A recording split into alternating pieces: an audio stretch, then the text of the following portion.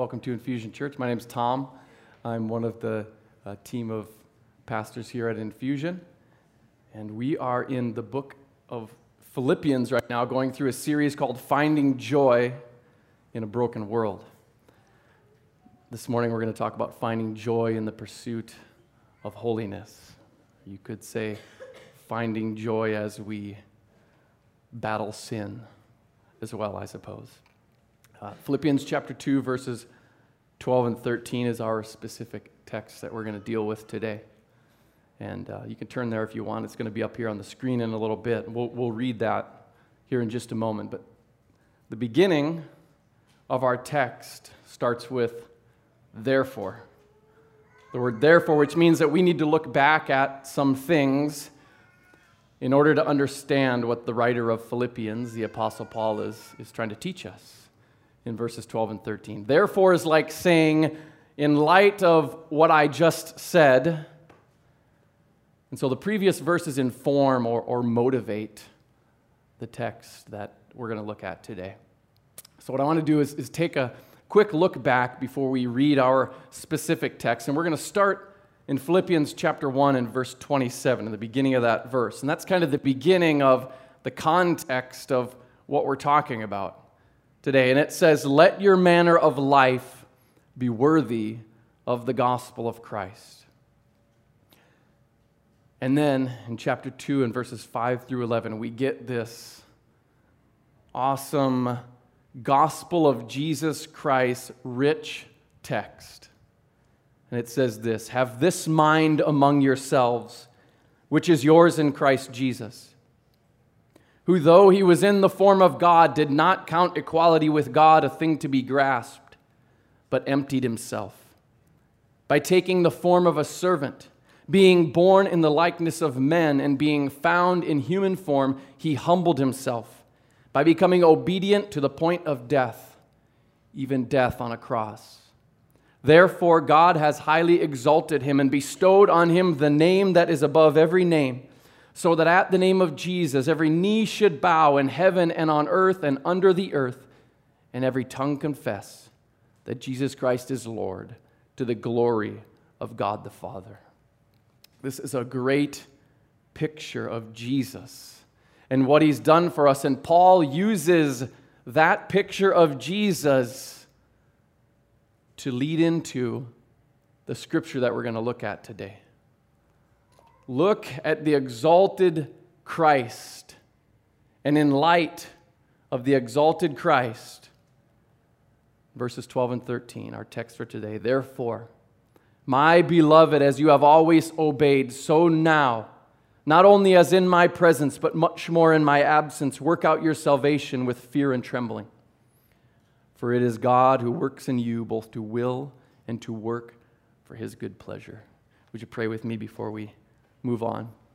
Almighty God, we thank you for your word, Lord. A gift from you that we may know you better. Father, I pray that you would illuminate your word. Holy Spirit of truth, guide us into the truth. This morning, captivate our hearts and our minds, Lord. Draw us near to you. Father, help us to have a disdain for the sin that's in our life. Help us to know that as we seek for joy in a broken world, that joy is not found in this world, but it is found in something that transcends this world. Help us that we see that we find that at the cross of Christ. We find true joy in you, and because we know you, we want to pursue holiness for the glory of your name. In Jesus' name we pray. Amen. It's interesting that Paul writes this powerful text about the humility of Christ and the work of Jesus' life, death, and resurrection. And he paints this picture for us of the exalted, God-glorifying Jesus. And he says, one day everyone is going to confess that Jesus truly is Lord. And he takes that portion of Scripture and he sandwiches it between, let your manner of life be worthy of the gospel of Christ, which basically says the way you live out your salvation on the earth matters. And then the other piece of bread on the bottom of that sandwich is the text we have today. And the two of those together are basically saying there is a way of life that fits and that flows from the gospel of Jesus Christ. So that's kind of the setup for what we're looking at today. Here's my objective. Here's what I'm hoping we can accomplish. I think it's clear from Scripture that God's not only concerned about, but is deeply invested in the way that we live out our salvation. You could say God is concerned about our Christian walk, or He's deeply invested, if you want to use a theological term, He's deeply invested in our sanctification. Remember, Paul is talking to Christians in our text, and he's telling them, in light of what Christ has done for you, you work out your salvation. Holiness is important to God. Spiritual maturity is important to God. God hates sin, and we see His hatred for it in the wrath that He poured out on Jesus on the cross. And we should hate it. And our disdain for sin and a Jesus Christ, blood-bought, God-given, God-willed, Holy Spirit-empowered desire to work out our salvation, or to pursue holiness, you could say, is a clear indication of a genuine, vibrant salvation that has been worked into us and is being worked out in our lives as we live for God's glory. Well, that was a mouthful. I'm hoping to show you what I mean as we answer a few questions today. 3 questions specifically, and those questions are this: what does it mean to work out your salvation? Secondly, how do we work out our own salvation? And the third, why do we work out our own salvation? So let's start with, what does it mean to work out your own salvation? Well, first of all, it's important to note, it does not mean salvation merited by works. I realize that this text we have is a tricky one and a potentially dangerous text, mostly because of that word work. Work. For some of us, having the words salvation and work anywhere near one another makes us a little bit uncomfortable. And I understand that discomfort. My hope is that we can hold on to the truth that we're reconciled to and we're made right in the eyes of God by faith alone in the work of Jesus Christ alone. We call that justification by faith alone. And at the same time, hold on to the truth that our faith is not idle. It is an active faith that produces the working out of our salvation, empowered by the Holy Spirit. We call that sanctification. I'm using some theological terms here, and so I want to give you some definitions. I use the word justification. Let me define that for you. Wayne Grudem in his textbook Systematic Theology says justification is an instantaneous legal act of God in which God thinks of our sins as forgiven and Christ's righteousness as belonging to us, and God declares us to be righteous in His sight. Jesus lived a perfect life, and He died a sacrificial death, and in His death He satisfied God's wrath upon sin, substituting Himself for us so that He could bear the punishment for our sins. And because Jesus took our place, we can be justified. We can be made righteous in the eyes of God through faith in Jesus Christ. This legal act is based solely on the merits of Jesus' perfect righteousness standing in my place so I can stand before God clothed in the righteousness of Jesus. Let me give you a few scriptures that speak to this. Ephesians chapter 2, verse 8 and 9. For by grace you have been saved through faith, and this is not your own doing. It is the gift of God, not a result of works, so that no one may boast.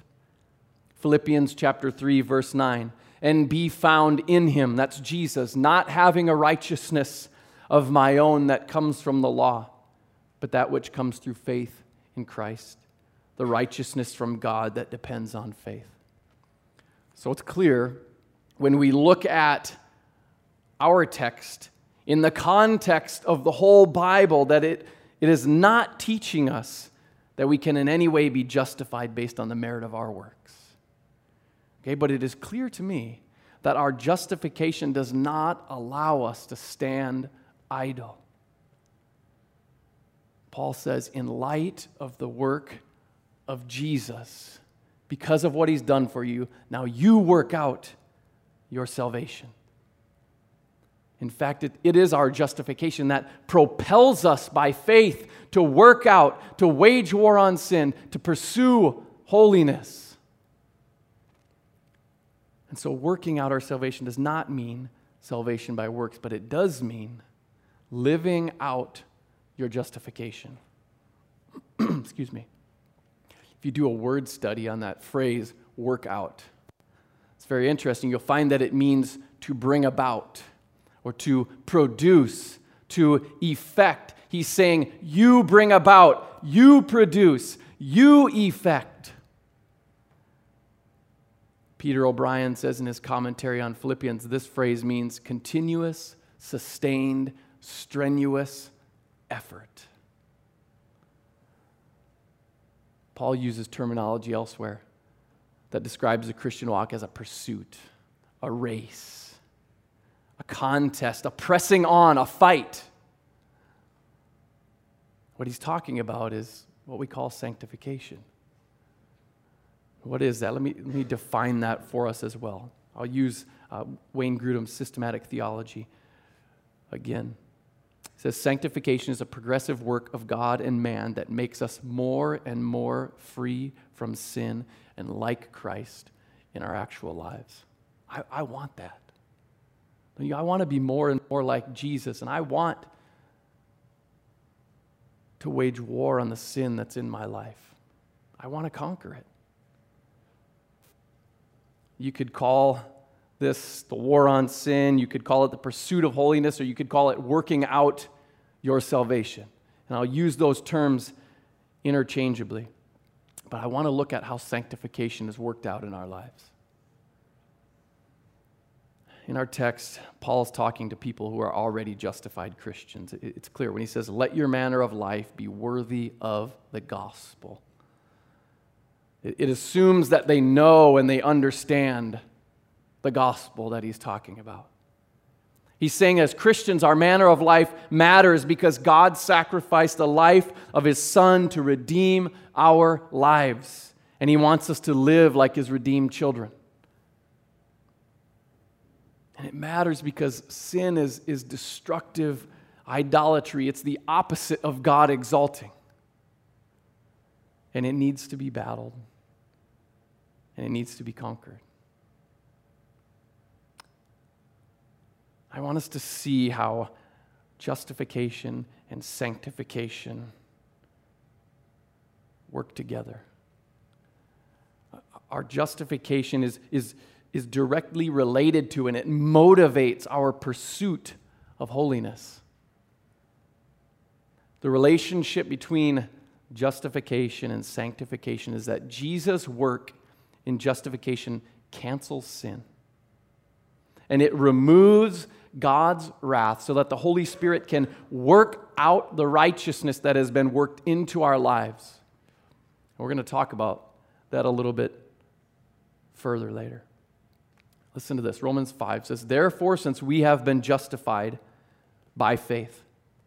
And then verse 3 goes on and says, we rejoice in our sufferings, knowing that suffering produces endurance, and endurance produces character, and character produces hope. Our being made righteous and holy produces a pursuit of righteousness and holiness as we live out our lives. And so working out your salvation means walking in your justification, which often looks like waging war on sin. There's a couple of dangers here that I want to note, and I want us to be careful about these. There's a danger in saying, well, I'm justified, I'm made right in the eyes of God, I'm good with God. It's unnecessary, really, to battle sin. On the contrary, I think justification doesn't make it unnecessary to wage war on sin. It makes it possible to wage war on sin. Secondly, some hear that sanctification will never be completed in this life, and they use it to say, well, what's the use of striving for holiness if I'm never going to completely achieve it in this life anyway? Right? Or they lose hope of making progress, and they give up the pursuit. Although it's true, sanctification never will be completed in this life, it seems very clear from Scripture that it should never stop increasing in our lives. We're repeatedly told in Scripture, press on, strive, be holy, hold fast, work out your salvation. Listen to what Romans 6, verse 12 says about this. It says, let not sin therefore reign in your mortal body. Verse 14 goes on and says, sin will have no dominion over you. Those are kingdom warfare terms. You don't let it reign. You don't let it have dominion. How do you keep sin from reigning? In the same way you'd keep a foreign king from reigning in your kingdom, you wage war.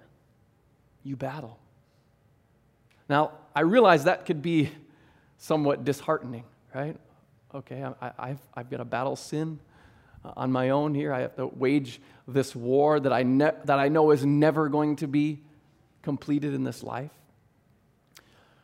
I want us to be encouraged that you're not alone in the battle. We talked about what sanctification is. It's a work of God where He engages man as we seek to be more and more like Jesus. And I want us to understand sanctification is primarily a work of God in our lives. And our text makes that clear in verse 13. For it is God who works in you, both to will and to work for His good pleasure.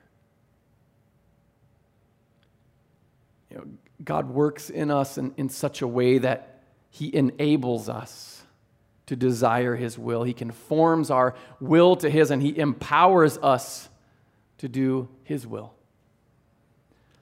We see here this tension between what God has already accomplished in Christ to cancel or forgive our sins, and then the responsibility of His children to obey Christ as we live out our lives, to work out our salvation.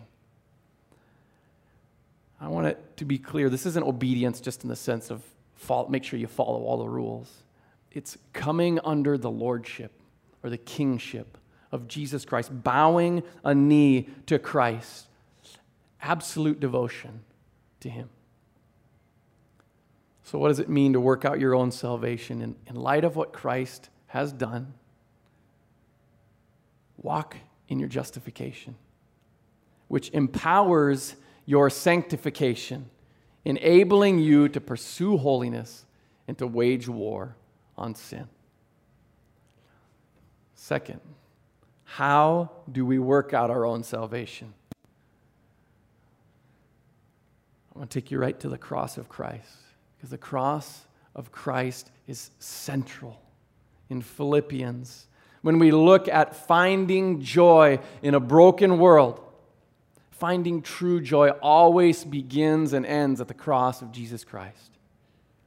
It's central in Philippians, and it's central to the context of what we're talking about today. Remember, we talked about that sandwich that's telling us your life, the way you live matters, and the way you live matters, and right in the middle of that is this gospel of Jesus Christ saying, look at the cross of Jesus Christ if you're going to live out this gospel life. And so we look to where Paul is telling us, therefore, work out your salvation. He's pointing us to the cross of Jesus. Look at his humility, his sacrificial death, his triumph over sin and death, is being exalted to the glory of God. Look at him and bow before him, as one day every knee will bow before him. And because of what he has done for you, you work out your salvation. So how is the cross related to our sanctification or our battle with sin? Stick with me here. We're going to do a little bit of work here to understand. Engage with me, if you would. The cross cancels out sin for all who have faith in Jesus. Because my sins are canceled or pardoned or forgiven, you could say, the power of sin is broken. Canceled. First, the sin is canceled, meaning we're justified. And then the sin can be conquered. We are being sanctified. If sin isn't canceled or forgiven or pardoned, it can't be conquered. And so the canceling of our sin is what empowers the conquering of sin. Let me show you what I mean with a few examples from Scripture. And in each of these examples, I want you to watch how the cross of Christ engages our will to action. Okay, first of all, we died with Christ. Romans 6:5 says, we have been united with him, with Jesus, in a death like his. There's the cross. So, you also must consider yourselves dead to sin. Verse 12 says, let not sin therefore reign in your mortal body. He's talking about this body of flesh and blood that you have right now. You war against sin, and you keep it from the throne of your life. Why? Because when Christ died, you shared in the power of his death. And you died with him, and the power of sin perished. So you're empowered to wage war on sin and to conquer it. Secondly, we were bought with a price. 1 Corinthians chapter 6, verse 19 and 20 says, you are not your own, for you were bought with a price. There's the cross. So, glorify God in your body. Christ purchased your life with his life. We acknowledge his ownership of our lives when we bow a knee to his lordship. God, because you've purchased me, because you are Lord of my life, I want to glorify you with the flesh and blood body that you have given me for however long that may be on this earth. So there's the cross. It engages my will to a response. Third, we are forgiven in Christ. Ephesians 4:32 says, God in Christ forgave you. The cross. So, be kind to one another, tender-hearted, forgiving one another. You are forgiven in Christ, so this is how you live that out. This is how you treat others. This is how you act. In each of these cases, that which compels my pursuit of holiness is the cross of Jesus Christ. Which means that the power to conquer sin flows directly from Christ's canceling sin on the cross. That's why we have the therefore at the beginning of our text, because we're reminded to look back at verses 5 through 11. Remember who God is and remember what he has done for you in Jesus. We're told because Jesus has conquered sin and death and is now highly exalted, therefore you be empowered to work out the salvation that Jesus has purchased for you. Listen, without the cross, we cannot conquer sin. Because without the cross, there's no canceled sin. If you try to conquer sin without the power of the cross, you will become your own savior. And you will nullify the work of justification. I want you to see something with me that's very important here. In each of our examples, think about what is the link between the cross of Christ and what I'm supposed to do. What's the link between the cross of Christ and my empowered will to act it out? I put myself in there. Tom, you died with Christ. So, Tom, you consider yourself dead to sin, and you let not sin reign in your body. Tom, you were bought with a price, so you glorify God in your body. The link is that my will is being engaged and empowered to act, and it's clear from our text that it is God who is doing the working and the willing in me to empower me to act obediently. God doesn't just send Jesus and then leave us on our own. It's not, well, you know what, I died for you, now you go work out your salvation. Go get him. Do your best. Good luck. But where does the power come from? What empowers my will? I want to propose to you that we work out our salvation through the cross of Christ, and because of the cross, we are empowered by the Holy Spirit. Ephesians chapter 1, verse 13 and 14 says, in him, it's talking about Jesus, it says, you also, when you heard the word of truth, the gospel of your salvation, and believed in him, were sealed with the promised Holy Spirit, who is the guarantee of our inheritance, until we acquire possession of it to the praise of his glory. And so we see the work of Jesus is carried out, or it's guaranteed through the Holy Spirit. So the connection between the cross and my will being engaged as I work out my salvation is the Holy Spirit working out the work of Christ in me. I want you to see how this takes place in Scripture. I'll give you a few examples. Romans 8:13 says, by the Spirit you put to death the deeds of the body. This is speaking to us. You put to death the deeds of the body. But who enables or empowers that putting to death? He says, by the Spirit. Romans 7:6 says, having died to that which held us captive, so that we serve in the new way of the Spirit and not in the old way of the written code. Sin once held us captive, but the power of sin died when we died with Christ. And now we're empowered to live a new life in the Spirit. Galatians chapter 2, verse 20. It's another example. It says, I have been crucified with Christ. It is no longer I who live, but Christ who lives in me. And the life I now live in the flesh, I live by faith in the Son of God, who loved me and gave himself for me. The life I live now in the flesh is empowered because Christ lives in me, and his work is carried out in me by the Holy Spirit. Final example, 1 Peter chapter 4, verse 11. Whoever serves as one who serves by the strength that God supplies, in order that in everything God may be glorified through Jesus Christ. I serve, but not in my own strength, but by the strength that God supplies. So in every example that I just gave, our will is being engaged. I put sin to death. I serve. I live. I am willing. I am working out my own salvation. But in every case, it is God, by his Holy Spirit, who is willing and working in me to do according to his good pleasure. Nobody worked harder than the Apostle Paul. But he says, but by the grace of God I am what I am.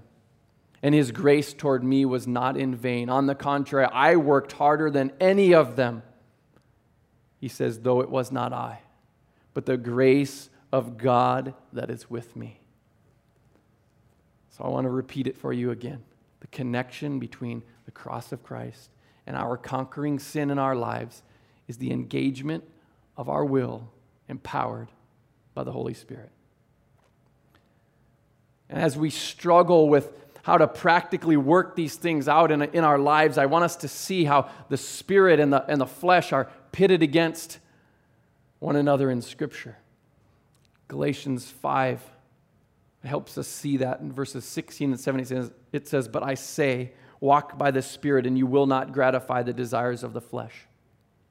For the desires of the flesh are against the Spirit, and the desires of the Spirit are against the flesh, for these are opposed to each other, to keep you from doing the things you want to do. And so there's this battle that's being waged between the desires of my flesh, or my sinful desires, and the desires of my spirit.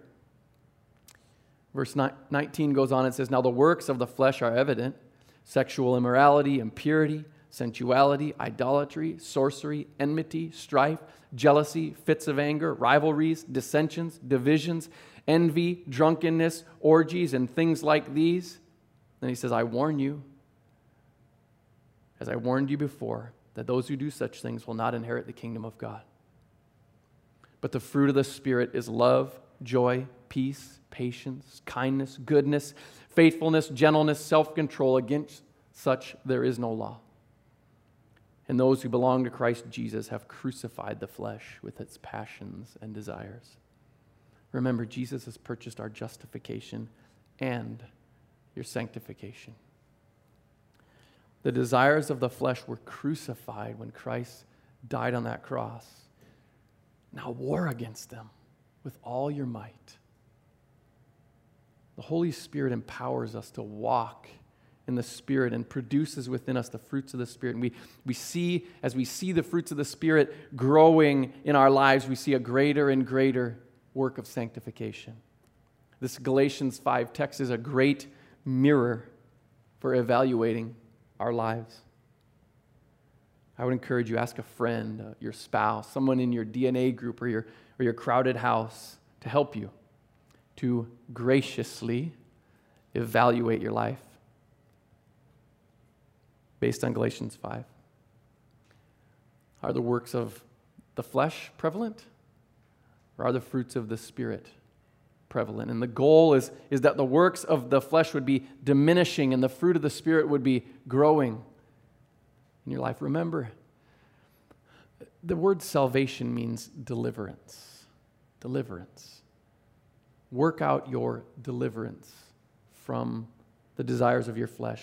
Work out your deliverance from pride, from bitterness, from sexual immorality, from ungodly fear, from self-pity, from anger, and the list could go on and on and on. And so we work out our salvation through the cross of Christ, empowered by the Holy Spirit, and with fear and trembling. Our human insufficiency should always come to light in the presence of God. And fear and trembling speaks to the fact that the God of the universe is so close to you.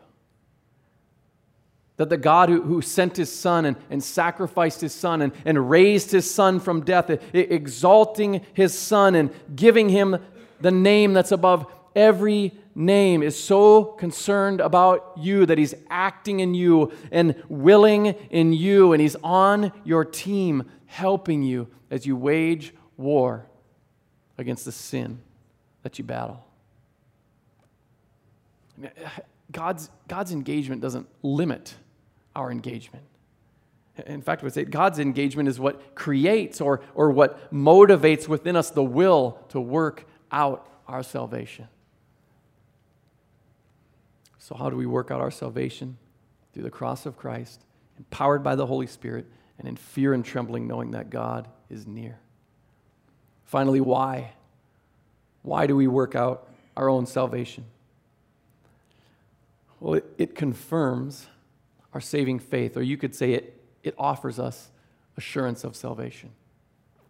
So here we are, justified, accepted by God, forgiven of our sins, and completely secure in Christ. And it's with that in mind that we read a scripture like Hebrews chapter 12, verse 14, which says, "Strive for peace with everyone, and for the holiness without which no one will see the Lord."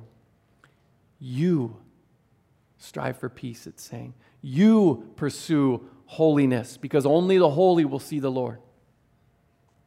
Roger Ellsworth says this in his commentary. Paul was calling the Philippians, therefore, to work out what God had worked in. They were to live in such a way as to manifest that God had done His saving work within them.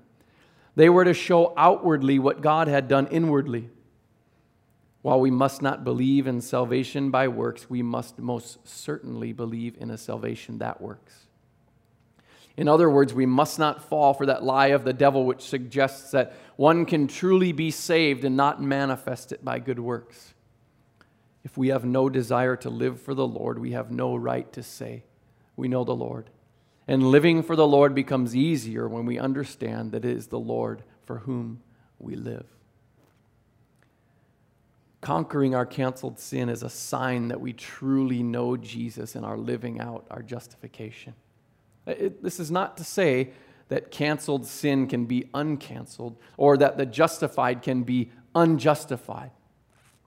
I like what a pastor that I like to listen to says, the will to kill canceled sin is the necessary sign that it is canceled. The will to kill canceled sin is the necessary sign that it is canceled. Our salvation is not earned by our righteous living, but it is confirmed by our righteous living. So why do we work out our salvation? Because it confirms our saving faith, and finally, we find joy in the pleasure of God. Verse 13, for it is God who works in you, both to will and to work for His good pleasure. All of us, even God, it seems, are pursuing pleasure or joy in some way, shape, or form. We're all pursuing joy. And one of Paul's main themes in Philippians is how to find true joy. And if you want to find joy in a broken world, don't think that the source of that joy is going to be found in that broken world. You're going to have to look to something that transcends that broken world.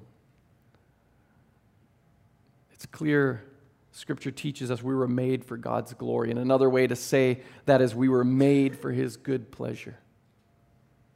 God's pleasure in His presence is where we find our greatest treasure. Paul was pointing us to our greatest treasure when he said, therefore, at the beginning of our text. Look at the exalted, glorified Jesus. Because when we find our greatest treasure in Him, we will fulfill our greatest joy. Working out our salvation means pursuing a superior joy than sin. Pursue everlasting joy in the presence of God. Psalm 16:11 says, you make known to me the path of life. In your presence there is fullness of joy. At your right hand are pleasures forevermore. That's what I want. Pleasures forevermore. Don't you want that? The working out of our salvation confirms our saving grace, our saving faith, and we find joy in the pleasure of God as He transforms us more and more into the image of Christ. And our passion for God's glory is expressed in our pursuit of holiness and our relentless battle to conquer the canceled sin in our lives. I want to conclude by saying, please do not hear me saying that you can lose genuine salvation. Please do not hear me saying that you can in any way be justified in the eyes of God based upon your own merits. And I'm not talking about perfection. He's not here on this earth. It's clear that sanctification is a lifelong process that will not be completed until we see Jesus face to face. But we must pursue it with every fiber of our being. At Infusion, we're all about glorifying God as we lead people to and through a life-changing relationship with Jesus and His family. Now, the leading people to part, I think most people get. But sometimes we lack, and this includes me. Sometimes we lack in the leading people through part of our mission, I think. One aspect of that leading people through is the pursuit of holiness. We don't just lead people to Jesus and then say, all right, peace out, good luck, see you later. We walk alongside one another as we live out our justification. We point one another to the cross of Christ where our sin is canceled and forgiven. And we encourage one another to conquer canceled sin, empowered by the Holy Spirit. And we assure one another of the genuineness of our faith as we grow in the fruits of the Spirit. And finally, we find joy in the pleasure and the presence of God. And we're reminded that He's on our team, working in us to will and to do for His good pleasure and for the glory of His name. Would you pray with me? Heavenly Father, we're in awe of You. We are in awe of who You are and all that You have done for us, and we rightly bow a knee before You. We bow a knee before the exalted Christ, who's given the name above every name, because we know that we need the work of Christ on the cross to cancel our sin. Help us, Lord, that we despise the sin that's in our life, Lord. And we run to the cross, Lord, and that by Your Holy Spirit empower us to work out that which You have worked into us. Lord, as we battle with all of our might the sin that tries to ensnare us and lead us astray and tries to reign in our lives, Father. Help us that we let not sin reign in our mortal bodies, Lord. Lord, grant us a passion for Your glory and a pursuit of holiness, and that You would find pleasure as we pursue You, empowered by Your Spirit.